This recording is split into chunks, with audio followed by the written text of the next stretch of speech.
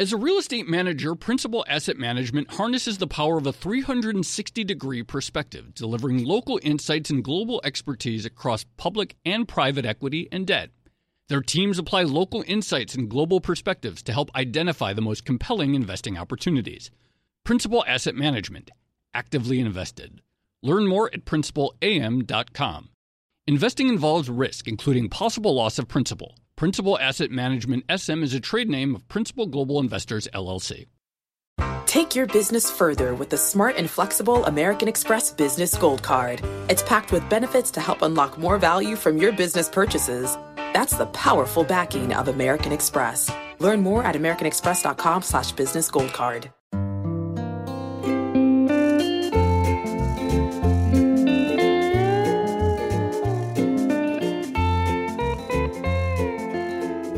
Hello, and welcome to another episode of the Odd Lots podcast. I'm Joe Weisenthal.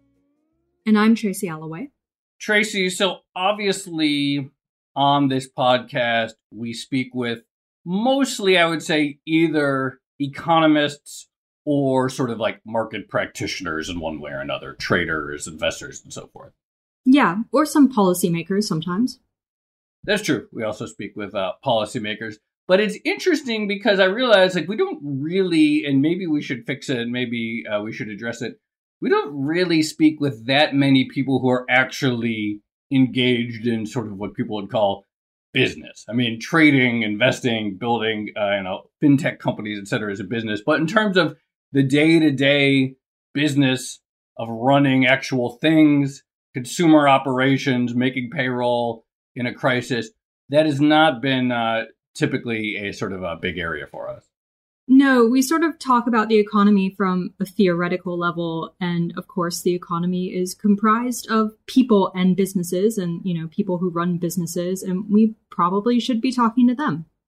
Yeah, and especially right now, of course, in the midst of this crisis, because again, we talk about all these things like payroll protection policies and what kind of stimulus would be good to get the economy roaring again once the acute health crisis passes. But again, there are people who actually have to make the decisions, people who actually have to go out and hire, people who have to go out and sort of reinvest in new things in the world. And obviously, the degree to which they're inclined to do that is going to be quite determinative of what kind of recovery we can expect to see. Yeah. Absolutely. So we are talking to a business person today, yes? We are. We're going to talk to a very well-known business person today, a very outspoken person, someone who has sort of had lots of thoughts on policy, all kinds of things related to the crisis and so forth.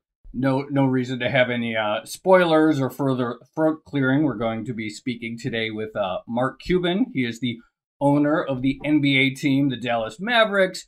Lots of people know him from the show Shark Tank and his investing in startups. Very active on Twitter and social media in terms of fleshing out and sounding out policies right now during this crisis. Also someone who people suspect may have political ambitions of his own one day. And so sort of great person to discuss everything that's going on right now. I would like to preface this entire interview by saying that I know nothing about basketball or the NBA, but I'm going to try really, really hard. All right, well, let's bring in Mark. Mark, thank you very much for joining us. Mark, what's the deal? Tracy was just asking this on Twitter. Can you give us the 30-second explanation of how the NBA salary cap works? Tracy was trying to cram doing some homework before the podcast, and so it's like, how does that work? She wants to know. I'd rather calculate pi digits than try to explain the salary cap. Okay, well, fair enough. Anyway, thank you for joining us. As we've been doing throughout all of our episodes during this crisis, I want to make a note that it is May 12th today, and the reason that's important is because who knows how the world will look in a few days when this comes out. But it is, here we are, May 12th, about really 2 months into this crisis in its most intense form, because it was actually March 11th, the day that the NBA was canceled. So 2 months in, Mark, just from your perspective, all the different things you're involved in, How does the world look to you right now, sort of big picture, and with the businesses that you operate and invest in? Uncertain, confused, cautiously hopeful, looking for guidance, looking for leadership. We just don't know who to trust with our lives effectively. And that's keeping people from doing things the way we've always done them. So you invest in a lot of small businesses. Could you maybe give some specifics about how your portfolio companies are getting impacted right now? What are the biggest problems that they're currently facing? The biggest problem is the fall in demand. There's just people are very hesitant when it comes to buying products and services right now, unless they're related to things you can store in your home. The companies I have that are selling athletic equipment, those are doing well. Companies that are selling food products, those are doing well. Companies that are selling pretty much everything else are not, or their business is down some percentage. And so, people we're trying to gauge when consumer demand will come back. And that's the most difficult aspect of trying to figure out what's next. So, in your view, what's been done from the, setting aside what the right approach to the health crisis is? We saw the CARES package passed at the end of March with the idea of helping at least small businesses keep employees on their payroll to prevent the unemployment crisis from getting worse, and for people to have businesses to go back to work to when the health crisis lifts. I've also seen a range of things from the Fed. In your view, how effective have those measures been, at least dampening the pain from this to some extent? I'll refer to Mike Tyson, who said everybody's got a plan until they get punched in the mouth, right? And the CARES package, that the plan was great. The initial timing of it was great. It happened very quickly. The implementation was too slow. And so when we got, the day the NBA was canceled, March 11th, and people started really realizing that there were issues that we were going to have to address from a health perspective. And then, relatively quickly for Congress, the beginning of April, we had a CARES Act for stimulus. But unfortunately, from that point in time till the time small medium-sized businesses actually got funding was several weeks. Add to that the fact that there wasn't enough money. Add to that the fact that there was uncertainty about how the money can or should be spent and what would be the case for forgiveness. And that caused a lot of small businesses to hesitate. And that led to a scenario where, a month after the CARES stimulus was passed, businesses really weren't able to take the steps necessary to try to continue as much business as usual. And that really created a cascading negative effect that we're still in right now. So the concept was good, the plan was good, but the virus punched us in the mouth and the execution wasn't near where it needed to be. I'm just curious, but if you were designing a sort of stimulus or policy package to help small businesses in the current crisis, what would it look like? So two questions there. One, what would I have done April 1st? And the answer to that was I would have had a bank overdraft program where I would have allowed small, medium-sized businesses to just write checks without them bouncing. And then the Fed would make the banks whole on a daily basis, because that would have allowed companies to continue business as usual. And banks understood what their spending policies were because they see all their bank statements, and banks already have fraud parameters in place. So it would have been the approach that had the least amount of friction. But that's April 1st. Here we are, May 12th, 6 weeks later, and we're in a different set of circumstances. And so now we've got to look at the consumer demand function as opposed to the continuity function that we're looking at on April 1st. And for consumer demand, it goes to the whole concept of how do we build confidence? How do we give consumers confidence that they're going to be able to retain their jobs, that they're going to be able to keep their salaries at the current level, and that in turn will lead to the confidence to spend money on things other than just necessities, rather than spending just on rent, utilities, food, the basics, and then saving everything else. And to do that, you're going to need a federal jobs program. I want to get to that federal jobs program in 1 second. Just a real quick question, though. I really am interested in that idea of just sort of make it simple: payroll overdraft, let companies continue to spend and pay their employees at the level that they were pre-crisis. Would that be ideally a program that would apply even to companies that are larger than the small businesses covered by the PPP? I mean, you'd have to model it out and do the math, Sure. but effectively it could be, right? Because the key, and again, hindsight's always 2020. Sure.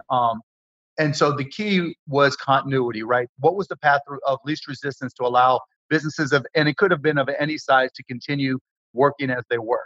Now, the question I would have added then is, if we were going to be supporting bigger companies, companies that had more than 500 employees, some companies that may be public entities, what would I do as the negotiator for the taxpayers in those circumstances? And I probably would have asked for something in return for that overdraft protection, because larger companies typically have other means of raising capital. They have stronger balance sheets. They have, they may have public stock. They may be able to get loans from banks or from the public markets. And so I would have tried to negotiate something for the taxpayers in response. So just going to the federal jobs guarantee idea, or the federal jobs program, it's kind of unusual to hear someone from the private sector, someone who invests in a lot of different types of businesses, actually advocate for that. And usually, private businesses don't really want the government to get too involved in the labor market, because then they're basically competing with the government for labor. Give us a sense of why you're in favor of this. Why does it interest you? As a longtime fan of Ayn Rand, it's very counter to who I am. But, I didn't know that. Yeah, and I'm not a objectivist type. I'm not an all-in. I've modified my positions over time, but we're in a unique circumstance. Never in the history of this country or any advanced economies have we seen the loss of more than 30 million jobs in a period of 2 months. And, you can add to that the underemployed and the uncertainty of employment for another 20 plus million. So we've got 50 million people who have job uncertainty or have no jobs at all. And that's what changes my perspective. And with that, we've got the PPP program, and we've got other potential programs coming from the government. The Democrats are starting to propose some new things now, but those things are kind of putting businesses in a state of suspended animation. They're not quite sure how to spend the PPP money, because they're caught in a catch-22 of, I have to spend this in 8 weeks and bring back all my employees within that 8-week term if I want this loan forgiven. But my state isn't even allowing me to open up fully, which I think in a lot of cases is smart, but it's just a set of circumstances businesses are facing. So they're in a state of suspended animation. The jobs program, on the other hand, gets the ball rolling to do things that are productive that this country needs right now. We need tracking and tracing on a federal basis. With states and local municipalities doing tracking and tracing, that creates siloed information, because half of tracking and tracing is asking and tracking the information. The other half is doing the technology behind the scenes to do the analytics to understand what we're learning from the tracking and tracing. So that's one silo of however many jobs on a federal basis. You could probably, make the case for 2 million or more. Then you have the issue of testing. We've got to create the jobs, to create the facilities to create the tests. And then we have to train people and create the facilities to enable the tests, and then then do the test. And then within this realm, there's training involved. So there's people who will do training. You have to make sure everybody understands HIPAA regulations, adheres to privacy concerns, so that there's no risk there of information getting out. And then you extend it further. We've got a growing subset of the population that is at risk, and it's not just the elderly, but it certainly includes the elderly. But there's, people with issues now, whether, we're finding out new problems that the COVID creates. And so all these pre-existing conditions, we have to have people who support those folks.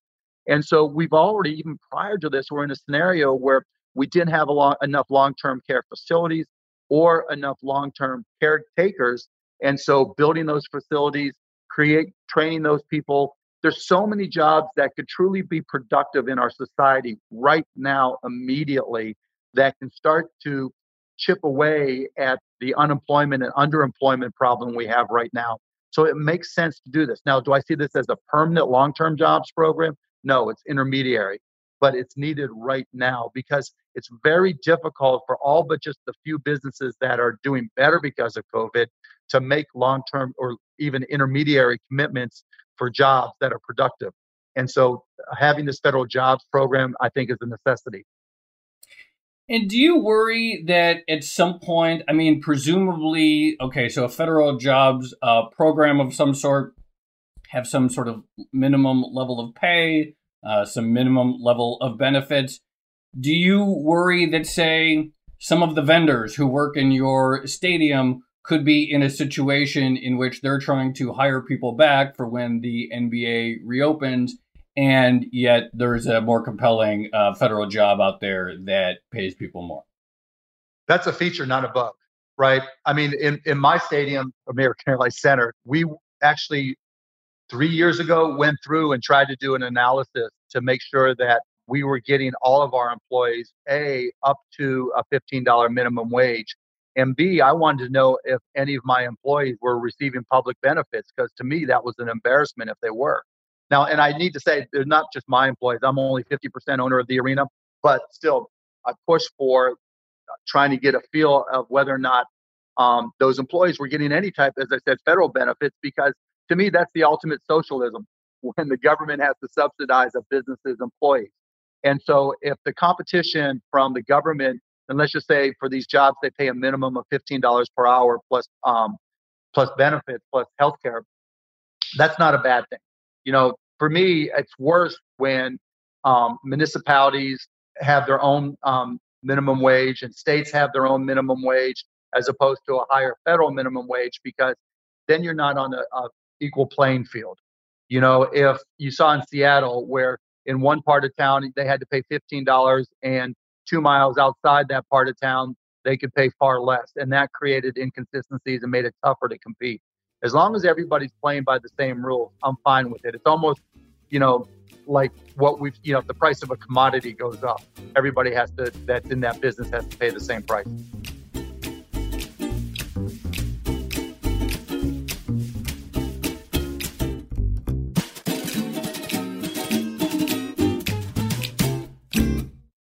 As a leading real estate manager, Principal Asset Management harnesses the power of a 360-degree perspective, delivering local insights and global expertise across public and private equity and debt. Our experienced teams are uniquely positioned to uncover compelling opportunities in today's market, giving our clients an exclusive advantage. Principal Asset Management, actively invested. Learn more at principalam.com. Investing involves risk, including possible loss of principal. Principal Asset Management SM is a trade name of Principal Global Investors, LLC.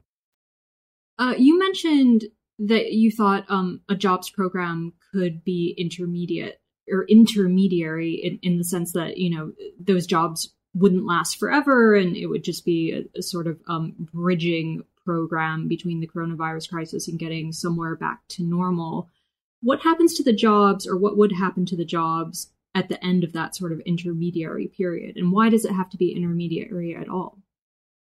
Well, I say intermediary because, again, I'm concerned about government overreach. I recognize, when you're in the middle of a crisis, things are going to be different. But I mentioned intermediary, not to say that those jobs cannot be continued, but we just need to reevaluate at some point. Mm-hmm. Okay. And then just going back to the discussion about wages, one of the criticisms of current policy in the crisis is that a lot of workers were trying to, and a lot of small businesses as well, were basically trying to figure out whether it was better for people to stay on the payroll under PPP or to take unemployment benefits. How do you sort of calibrate the unemployment payment versus actual salaries? You don't. It's a real problem. I mean, you've got a lot in businesses I'm involved with, as well as others. You have employees that make a lot more money on the new unemployment with the $600 enhancement than they do going back to work. And so the the Department of Labor, maybe it was the Treasury, had to literally April 27th issue a letter saying that if an employer puts in writing that they offered an employee's job back and that employee refused because they were making more money from unemployment, then that doesn't prevent full reimbursement under PPP for that employer. And so you're seeing it as a real problem because, you can't blame anybody for preferring the $600 enhancement, plus the state unemployment if that pays more than going back to work. So it's a real issue. And I think it's 39 weeks for the unemployment program. So we're looking potentially at 30 more to go. And, on one hand, you can say, well, it allows people who really want jobs to go get them because the number of people they're competing with is reduced. But on the other hand, at the end of that 30 weeks, things can get really bad. Mark, I want to get your take on health policy because obviously with this extraordinary, this is a health crisis first and foremost. Lots of people potentially losing their employer-sponsored health insurance.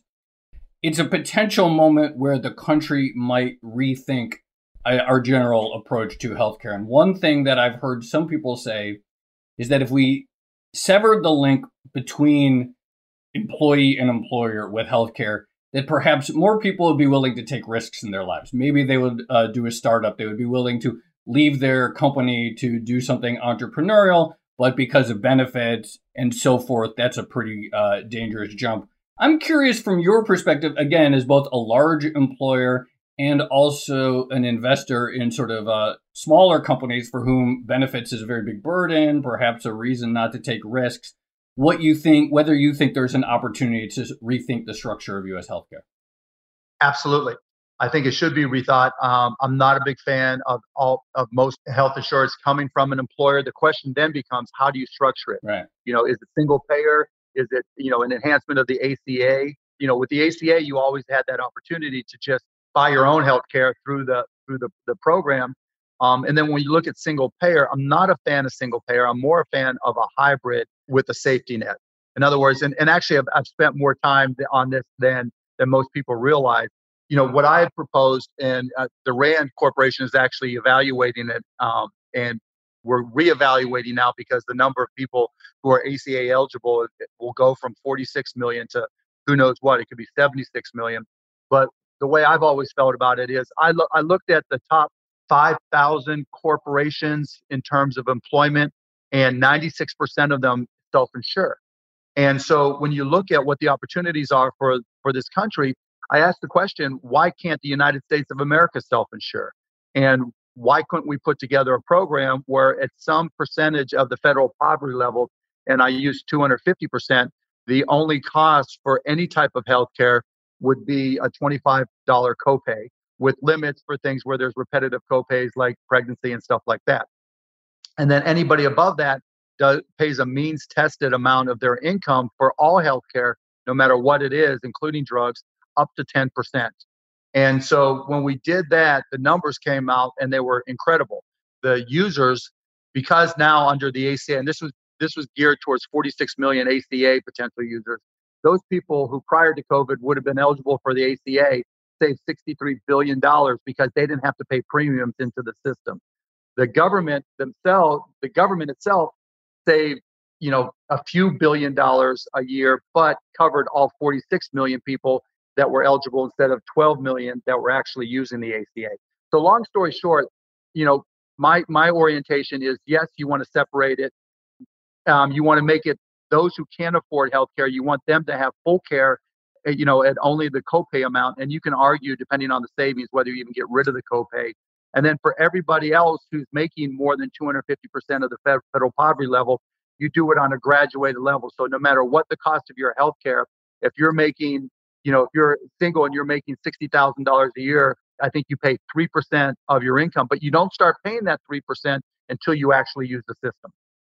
So one of the underlying challenges, and this is going to be exacerbated with COVID, is that hospitals like to pretend that they don't know their actual costs. And so they'll put out this information saying that for Medicare, one of their arguments against single payer Medicare for all is that they lose 9% on Medicare pricing and even a little bit more on Medicaid pricing. And that's absolutely not the case. They kind of fudge these things called Medicare cost reports. So all this radical change and horrific pandemic is an opportunity for us to rethink how we support hospitals and how we allow them to do their accounting. It shouldn't be activity cost accounting. There needs to be one standard for all hospitals that receive public funding, and they need to publish not their pricing. The pricing is important, but more important is their costs. What are their actual costs for doing business without burdening the accounting, burdening their costs with all the fancy things that they build and all the buildings they build. And so if we're really going to try to get to a cure and really deal with the issues we're facing with healthcare, the underlying principle is what are the actual costs for providers? Until we get there, we're not going to really ever have a strong solution. Tracy, I got to say, Mark's answer sounds like it would be good on a presidential debate stage. I'm just saying, it sounded very good. I'm just saying, just throwing that out there. Sounds like he's done. It sounds like he's done some work on it. Maybe he's using odd lots for practice, huh? Mark, do you have presidential ambitions? I go back and forth, honestly. I put it to my family to vote on, a year ago, and they voted no. I was the only yes. And it was more a reaction to what's going on in the country than a presidential ambition, just to be blunt. We're as we go forward, before COVID, after COVID, we need people who truly understand technology and its impact. If you look at the changes that we're going through right now, work from home, online buying instead of in-person buying, trying to get manufacturing because we're too dependent on external manufacturing, in Asian and the rest of the world countries. To address those things requires at least a basic understanding of technology, and none of our candidates have that. And so if we're going to push for it and try to get companies to bring back manufacturing, we're going to have to invest in robotics because we're third or fourth at best in robotics globally. If we're going to deal with jobs and understand the impact of technology on jobs because of AI, you're going to have to understand at least the basics of artificial intelligence. We don't have that skill set in our leadership right now, and that creates competitive problems for the country. And so, again, there's people who know these things better than I do, and if there were candidates that presented themselves that do know this stuff better, I'd be more than happy to take a back seat. But that's kind of my logic behind it. Okay. Well, just on that note, I actually wanted to ask you, when you sort of survey the big picture changes that are going to come from coronavirus for the business landscape, clearly there are both challenges and opportunities. Are there any particular sectors or industries that you get excited about that you think could actually benefit from some of the changes that we're seeing? Yeah, I mean, just look at the technology industry. We went from the analog to digital evolution to being hybrid digital, and manpower driven. You can look at Uber and Lyft as an example of, being a hybrid of technology and putting independent contractors to work, or some might argue employees to work. Now, as we advance towards Uber, Lyft with self-driving cars or autonomous vehicles, I think we're going to go into a new age of the economy, if you will. And so in order to get there and understand the ramifications, you've got to have people investing in it. And I think that's just a unique opportunity right now. How do you get from a hybrid digital physical economy to, a almost totally digital economy? And I think that's where there are going to be unique opportunities. That's not to say all physical, commerce goes away. Obviously it won't. You'll buy things, but I think they're going to be delivered at some point. You'll order online. You might just, with ambient voice, you might say, Alexa, give me my typical grocery order, have it delivered on Tuesday at 3 p.m. And some sort of autonomous robotic system picks it from a warehouse, puts it into an autonomous vehicle, which delivers it right to your doorstep. And depending on how your house is configured, may even put it right into your refrigerator. And so, there's all kinds of changes and opportunities that are coming, but they're going to be very disruptive. And so we've got to be cognizant of that as well. Now, is that going to happen in the next 2 years? No. Over the next 20 years? Yes. Before we move on, and I want to get to a few other things, including sports and a couple other quick business questions, while we're talking about politics and stuff, do you have much communication? Do you talk to people in the White House or other parts of the federal government? And also just on sort of some of the logistic stuff, getting like PPE equipment into hospitals and so forth. Is that something that you feel is, what's your communication like there, and how do you think that's going? Okay, so two different questions. One, do I communicate with them? Yes. When the president put me on the sports council, that was only one ceremonial call, but then they assigned me a liaison that I talk to, if not every day, almost every day via text, phone, or email. And so they're very responsive. The one thing, I've probably given them 50 ideas. The one thing they did do was I'm working with an organization called the AIHA, which is an Industrial Hygiene Association. And those folks put together a website called backtoworksafely.org. And now that there's a link to that on the CDC site and other sites, and we've also made it available to local and state municipalities. So that was a positive. I've been very vocal with them. Some of the issues I mentioned with you guys in terms of what's working and what's not working for PPP. The last suggestion I made to them was yesterday, where I said that part of the problem for small businesses, particularly in states that are trying to get open back up, is that there's no forgiveness for any money that needs to be spent to upgrade, just for the sake of example, a retail store for safety measures. Buying masks, upgrading the air conditioning system so you don't recirculate any germs that from somebody who may came in, updating your bathrooms, dealing with replacing, all the rules for new restaurants. Those should have been, businesses should be able to take that right off the top and not impact their forgiveness. And so that was the last thing. And so we'll see what they come back with and whether or not they agree or disagree. As a leading real estate manager, Principal Asset Management harnesses the power of a 360-degree perspective, delivering local insights and global expertise across public and private equity and debt. Our experienced teams are uniquely positioned to uncover compelling opportunities in today's market, giving our clients an exclusive advantage. Principal Asset Management actively invested. Learn more at principalam.com. Investing involves risk, including possible loss of principal. Principal Asset Management SM is a trade name of Principal Global Investors, LLC. Okay, well, I did all this NBA preparation, and it would be a shame not to use it. So I'm going to try. So Joe's right. I did tweet out asking what the salary cap issue was for the NBA, and all I learned is basically like no one understands it, and they understand it even less in the current situation. Can you maybe give us a sort of high-level summary of why uncertainty around COVID is such a problem for the NBA? Because our business shut down, and the salary cap at its base says the players get approximately 51% of revenue, and then there's an expected level of continuity, and there's no continuity. And so our business is closed like many others. And so, what happens is the ultimate question, and I don't have answers. And, we'll find out. It's not just my decision. Obviously, it's a collaborative decision between the players union and the NBA at the commissioner level. So I'm just as curious about what's going to happen next as everybody else. So, we've been talking about big changes coming to different industries. Could you imagine that the current crisis forces a big change for the NBA, either in terms of the salary cap and the way the league actually does its financials, or in terms of the way it gets its revenue? I think the way it gets its revenue could change, particularly if we won't have fans for games, which is the most likely outcome right now, particularly if we try to finish this current season.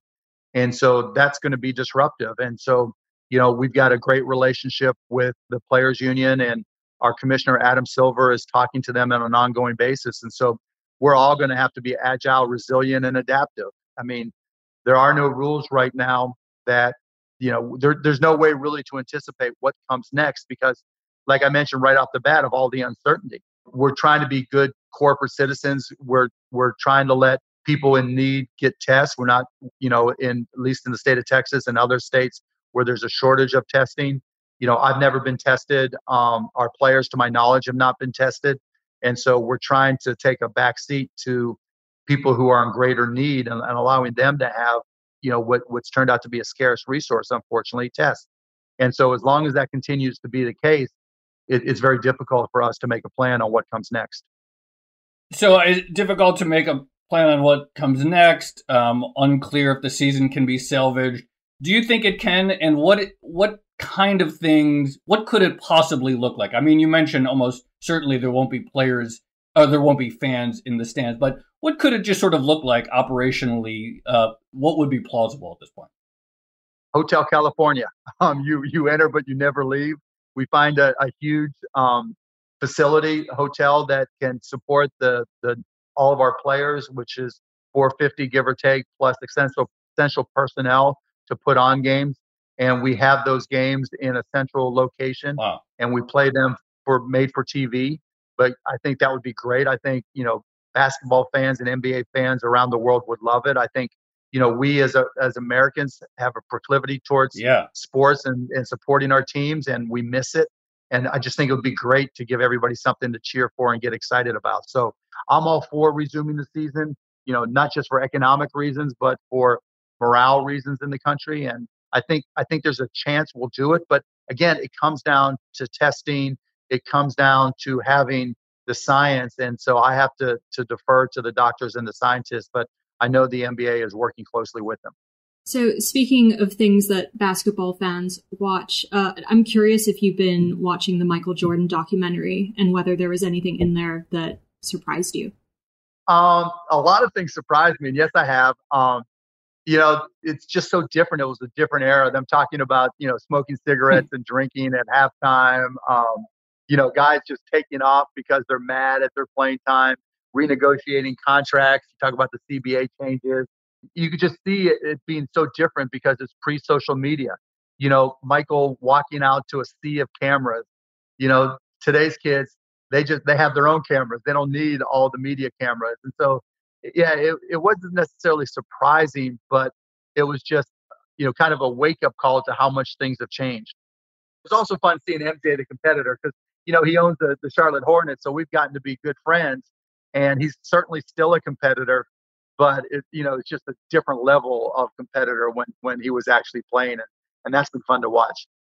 Mark, I love that idea, the sort of the big centralized Hotel California. Do you have like a site in mind that could plausibly pull it off and have the capacity for enough games and all the personnel? Well, there's plenty. I mean, you just have to look at hotels that, maybe have an arena and can hold thousands of rooms. So Vegas, Orlando, these aren't things, I'm not involved in those negotiations, so I'm reading them like everybody else, but they make sense to me.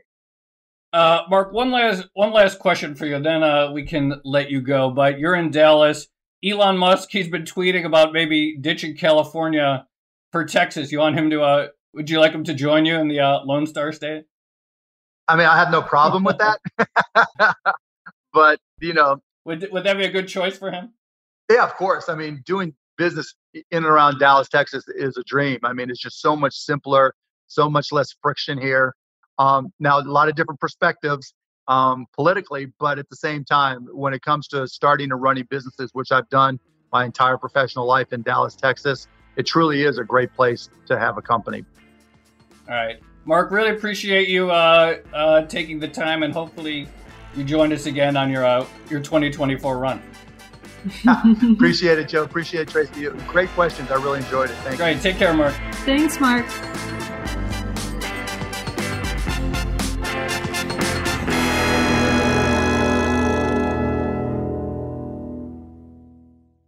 I guess I didn't realize Mark was a Ayn Rand fan. Yeah.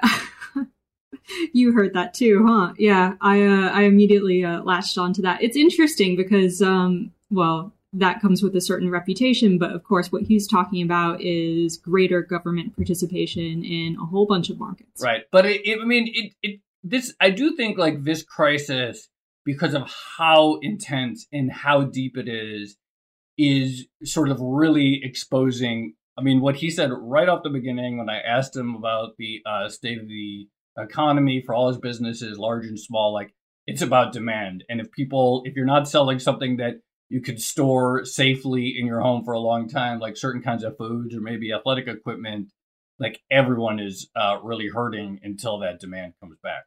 Yeah, absolutely. I mean, the economy isn't really built for demand to just sort of dissipate. It's also really interesting to see a business person, a very successful business person, someone from the private sector, take such an interest in these types of policy matters. And it's interesting that you don't see more of it as well, because of course, the business community, business leaders, they're the ones that are going to have to carry through on all these corporate policies, like we were discussing about the PPP program, making those judgment calls about whether or not it's better to fire your worker and let them get that extra $600, or whether or not it's better to keep them on the payroll. Lots of decisions to be made. Yeah, absolutely. Also, it's just clear, like, and obviously the talk of him, like, having potential presidential ambitions, that's been percolating for a while. He's talked about it, that he's thought about it in the past. But then when he gave, like, his, like, and now here's the Mark Cuban healthcare plan, it's like, yeah, that's someone who definitely is ready at some point for a more sort of, like, public national unveiling of it. Because I figure you don't just come up with a whole healthcare plan and score it and figure out what the copay are and figure out the correct level of the federal poverty rate you're going to be if you're just planning on sort of keeping that to yourself.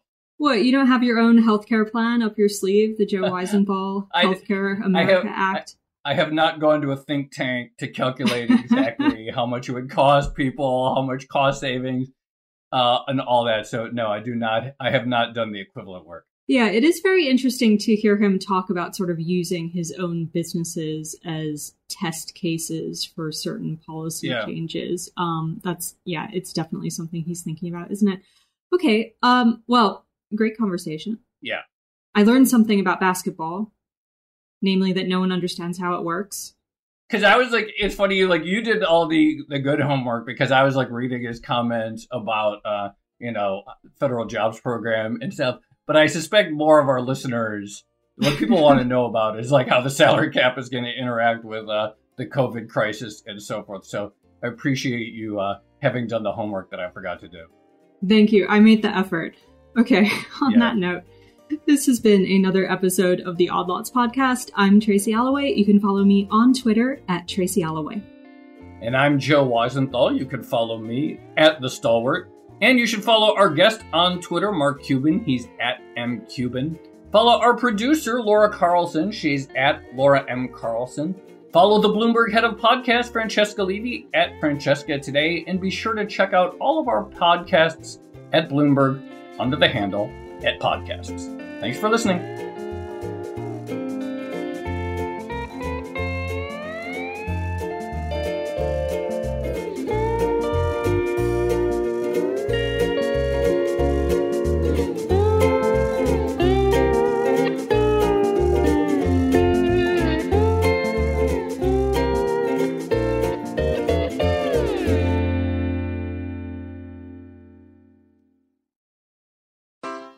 Take your business further with the smart and flexible American Express Business Gold Card.